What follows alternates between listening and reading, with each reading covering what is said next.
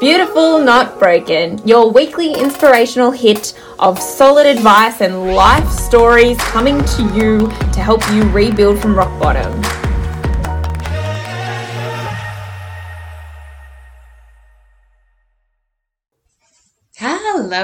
Hello. Thank you for joining me for another episode of Beautiful Not Broken. It is so good to have you here with me today. How are you going? How's your week?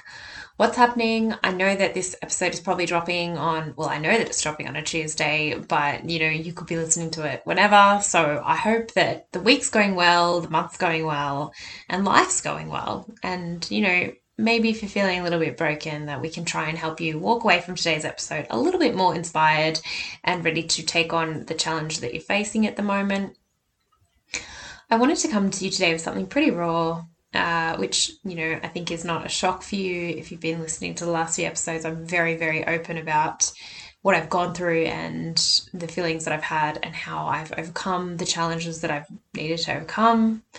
And the thing today is the regrets that we're holding on to. So when it comes to grief or any kind of loss or any catastrophic catalyst for change in our life, we're going to have regrets. And we're going to have things that we wish we'd done differently and last conversations that we wish we'd had or things that we wish we could have changed, especially in those first few months when everything's very, very raw. We're completely emotionally charged, whether it be sadness, anger, all of the 7 stages of grief in the 1 minute, which no one warns you about, right? They tell you that you go through these stages. It's like no one tells you that you go through those stages every single day or, it's just ridiculous how often you can go through those stages or how your mood can change, especially in those first weeks, months. I would say the first year, because we're on a journey. We're figuring out what life looks like now without the person, and our whole world has been shifted. We had this one reality, 1 minute, and then even if it was, say, 3 years of cancer, we knew that the day was coming, but we weren't prepared for it. No one's preparing for these things. You can have as many conversations as you want to prepare. You can do all of the work, but you still don't know what the reality on the other side of it looks like and how life looks once they're not there. You actually can't. You can try and visualize it. You can try and imagine it, but it's always going to be shocking. You're never, ever prepared for it. Trust me. I hate to be bringing that news if you're going through, I guess, the period before you lose someone, but it's probably better that you hear this now so that you don't feel horrible for not being prepared or for being shocked. It might even sometimes be a relief, and then you feel guilty for feeling relieved. But if you've seen someone in pain, you don't want them to suffer. As much as you want them to stay on the planet and you want them to be here and you want them to be in your world, sometimes blessing them and letting them go and knowing they're no longer in pain, and then they're whatever your belief is, they're in that next stage, or maybe you don't have a belief, and that's also cool. I'm not here to tell you about that stuff. I know, for example, when we lost my grandma, which was only a couple of years ago, it was a relief. She was 104 months. She literally lived to 100 to get her letter from the Queen. She was an amazing woman, the most positive person in the whole nursing home, but hadn't been out of bed for years. And I know that it was nice to know that she'd gone to the next place, or whatever it is, once again, that you believe, and that she had an awesome life. She'd had 100 years and 4 months. And she literally waited for that letter for the Queen. We had an awesome 100th for her. She knew it was her 100th. She was with us enough. She wasn't, she didn't have dementia or anything like that. Maybe a little bit. But she was pretty lively. It was just her body had given out, she said, because she did too much tennis and too much exercise. So in that kind of instance, I guess when they're a lot older, it's still a shock though, and you're still going to have regrets. For me, the regret when my grandma passed away was that I hadn't got to see her that Christmas.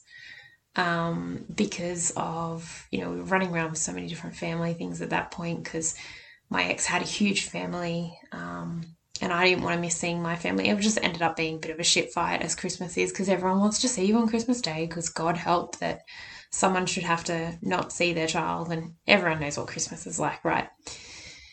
And yeah, so that was that regret. But I want to go into other kind of regrets because I think it's really easy to get, what if I'd done this or what if I'd said that? And, would it have changed the outcome? And the answer is no. And the answer is, especially with someone that's passed, we can't hold on to things we didn't say or questions we didn't ask because it's actually not helpful to us to do that. It just harms us, and we need to be at peace with knowing that we always tried our hardest with them, or, maybe if you had lost touch before they passed or whatever it was, you can't have changed that outcome. You can't have changed that reality.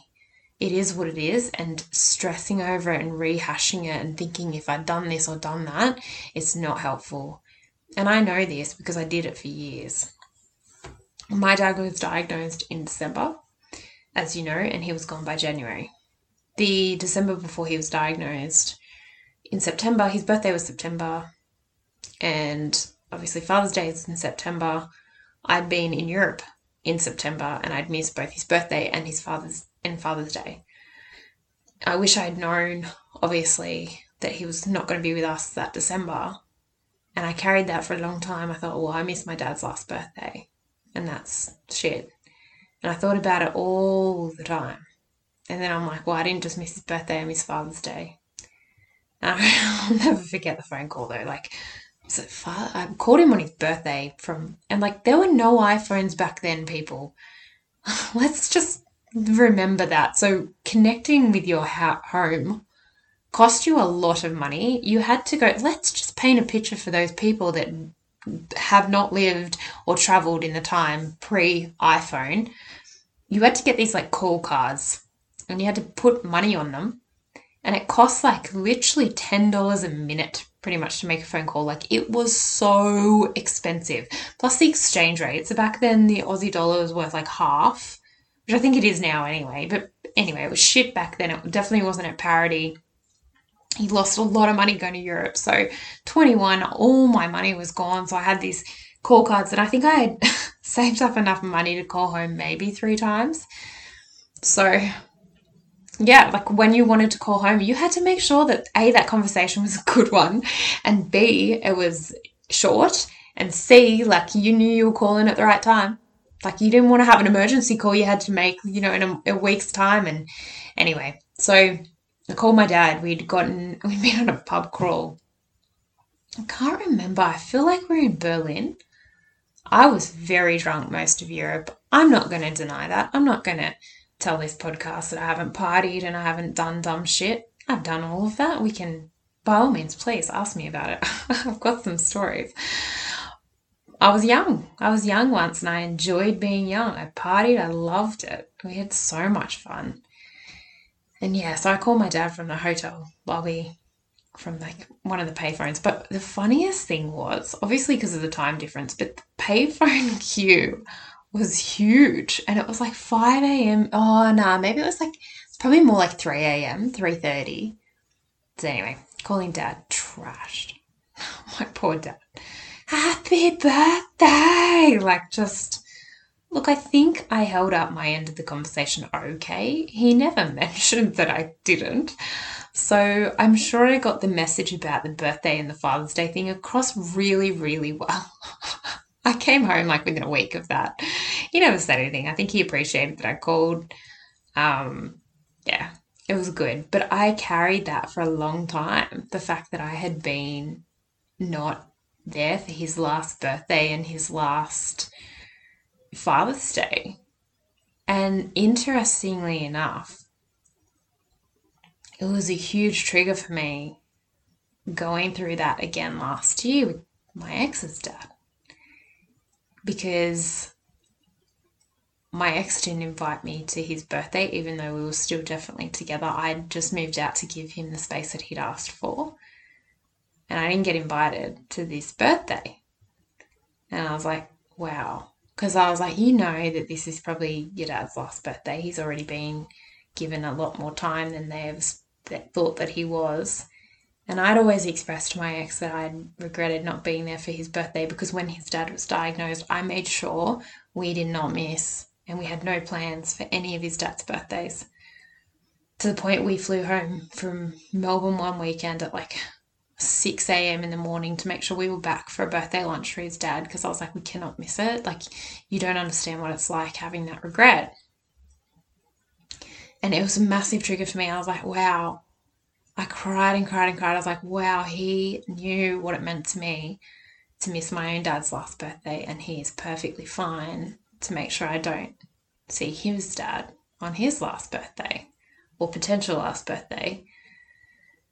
And yeah, it was very triggering. I obviously hadn't done any of the work I've done now at that point, so it was still fresh, and I was bawling to a friend about it, and I was just in a state. And then I ended up missing his Father's Day too. Maybe he'd already passed by Father's Day. No, he was still with us in Father's Day, and at that stage my ex had moved out to look after him, and he just ghosted me and wouldn't even tell me how his dad was doing or anything. And yeah, no no invite to Father's Day either, so I missed my father-in-law, who he'd been my father-in-law for 10 years. Not officially father-in-law, but he'd been a father figure in my life for 10 years. And yeah, the 2 days that my ex had known had meant so much to me once again had been held against me for these days as well. It was triggering. The Father's Day thing was a lot less triggering because I'd done a lot of work, and I knew that there was no point having regrets about that, and I knew I couldn't change the situation I was in. But the thing about all of these regrets is you can have them, but they're really not serving you. And I know even with the relationship and things, there were so many questions I had. Well, what if I'd done this? What if I'd done that? And I realized very quickly from the work that I've been doing that it actually wouldn't have mattered what I'd done, because there was no one on the other side to put in the same amount of effort, for starters. And I had literally done everything I could possibly do. I had shown up my best self as I knew myself at that point, and I tried to figure things out. I'd had the conversations I needed to have. I tried everything I could possibly do. And it was the same, my dad wouldn't have been angry that I wasn't there for his birthday or Father's Day, because I was doing what I loved, and he was a huge traveler, and he'd helped me plan the trip. And I was going to some of the places that he loved the most as well. So I think it's very normal to have these regrets and think, oh God, I miss that, or like I miss Christmas thing with my grandma, or I didn't do this or I didn't do that. It's very normal to have those responses, but we can't get bogged down in them, and we can't let them sit heavy, because they will have an impact on us that's not helpful to our healing and our process of moving through the grief. It actually just heightens it and makes it so much worse, and it won't help you. As I said, it's just pain for the sake of putting more pain on yourself. You're already going through enough. Don't think about the what ifs and the what if I'd done this, and what if I'd been there for this. And especially I think if a death is sudden, you think, well, what if I'd been there to, call an ambulance, or what if I'd done that? But you can't, because you weren't. And it's just not the reality. And the truth is, depending on what you believe, maybe everyone has a time. Maybe we can't. Everything is, I don't know. It depends what you believe. And as I said, I'm not here to tell you what to believe or what it is, but I think I'm a believer that things do happen the way they're meant to happen. And unfortunately, sometimes these tragedies strike.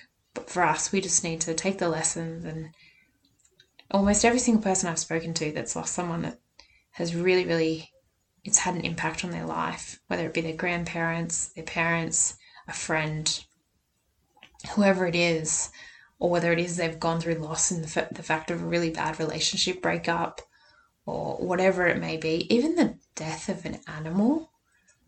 These moments for people, a lot of the time, are catalyst moments for change. Like, this is the moment they had to have in their life to go, what the fuck am I doing?